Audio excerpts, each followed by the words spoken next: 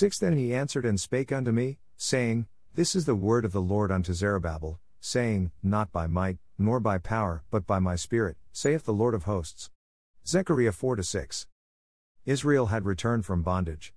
Zerubbabel was leading them in the rebuilding of the temple, but things were not going as planned. An angel appeared to him in a vision with a promise that the work would be completed by the Holy Spirit working through Israel. At times it seems to be impossible for us to successfully walk the path God has called us to travel on. This should not take us by surprise because it is impossible to live the Christian life without the Holy Spirit. I believe that God is saying the same thing to us today as he said to Zerubbabel. It is not by our effort or strength that any of us will accomplish what God has planned for our lives. We must train ourselves to lean on the Holy Spirit for help in every aspect of our lives. Jesus told us his disciples that his followers should be doing the same works that he did, John 14:12. He did not stop there though, but said that they would also be doing greater works than he did. Many people have got hung up on the word greater, but we are not even walking in the works that Jesus did, so we should start there. The works Jesus did involve healing the sick, cleansing the lepers, raising the dead, and opening blind eyes. These are impossible for any of us to do from a natural perspective. They require a total dependency on the Holy Spirit. We need to examine these things because change will not happen until we accept that something is not right in the church today. A person will not try to get healed if they think that the lack of healing power and manifestation is normal, and that unfortunately seems to be the viewpoint of most Christians today. The vast majority today seem content with our seeker-friendly model of Christianity. We attend service each week and do a few things with little expectations set on us by church leadership. This is a very easy non-confrontational model that has filled church seats with comfortable Christians void of power in their lives. Most pastors today avoid talking about divine healing, and it seems the reason is fear. If their members were to approach them for prayer, they would likely ask about the doctor's report or refer them to a doctor. Any resulting prayers are usually focused on petitions for comfort in the pain or divine assistance being granted to the doctor. 8 Heal the sick, cleanse the lepers, raise the dead, cast out devils, freely ye have received, freely give. Matthew 10:8. Jesus did not tell his disciples to pray for the sick. He did not tell them to pray for the doctor treating the sick person. His instruction was provided as a commandment to heal the sick, cleanse the lepers, and raise the dead. This is much different from praying that God would do these things. I have heard many messages on church growth over the years. Miracles are happening today, but not in the average church. If we were walking in the power of the Holy Spirit, we would not need to talk about church growth strategies. 2 And a great multitude followed him, because they saw his miracles which he did on them that were diseased. John 6:2.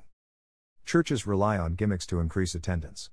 Jesus used miracles like a dinner bell to call people. People followed him because of the power they saw manifesting in his meetings. He did not need to rely on gimmicks or church growth strategies. I believe that Jesus was the greatest preacher in church history. The gospel account does not tell us though that people were drawn to the meetings because of his oratorial skills. They followed him because of the miracles that manifested in his meetings. People have not changed in the time since Jesus was ministering. If they were drawn to the miraculous then, they will be drawn to it today. I believe that churches are struggling with attendance today simply as a result of the lack of miraculous manifestations. Jesus held meetings in which it was known that people's needs were being met. He proved that God was not just concerned about our eternity by healing broken bodies and casting out demons. Today we tell people they need to get their lives straightened out to avoid hell, and God is no longer in the healing business. This is not the gospel message Jesus called his church to deliver. The majority of people will agree that they believe there is a heaven and a hell. They are something in our future, and so most do not give them much thought because of the hell they are living in at the moment. People need the message that Jesus preached to deal with their daily life struggles, and that message included the miraculous. Jesus told his disciples that they were to heal the sick, cleanse the lepers, and raise the dead. Stop and think for a moment what the state of Christianity would be if every believer were obeying this command today. 13 Making the word of God of none effect through your tradition, which ye have delivered, and many such like things do ye. Matthew 7:13. The average pastor today will refer a person complaining of depression to a psychiatrist or counselor. They will not try to deal with the issue personally, usually as a result of being afraid the person might sue them. I look at the condition of things and cannot help but wonder how grieved God must be at the state of his church. Thank you for stopping by today. If this post has been a blessing, please share our blog with your friends and family. MB YouTube, MB Bible Instagram, MB Devotional Instagram, MB Tweets, MB Podcast.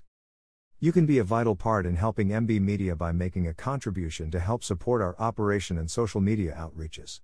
Thank you in advance for your support and God bless you. We use the secure services of PayPal for credit card transactions. When you click the button below, you will be taken to the PayPal secure web server to enter your credit card information. Give now. If you would like to partner with us on a monthly basis, please enter the monthly amount you would like to donate and click Make this a monthly donation. Your monthly support will be automatically sent to us each month when you complete the subscription form on PayPal's site.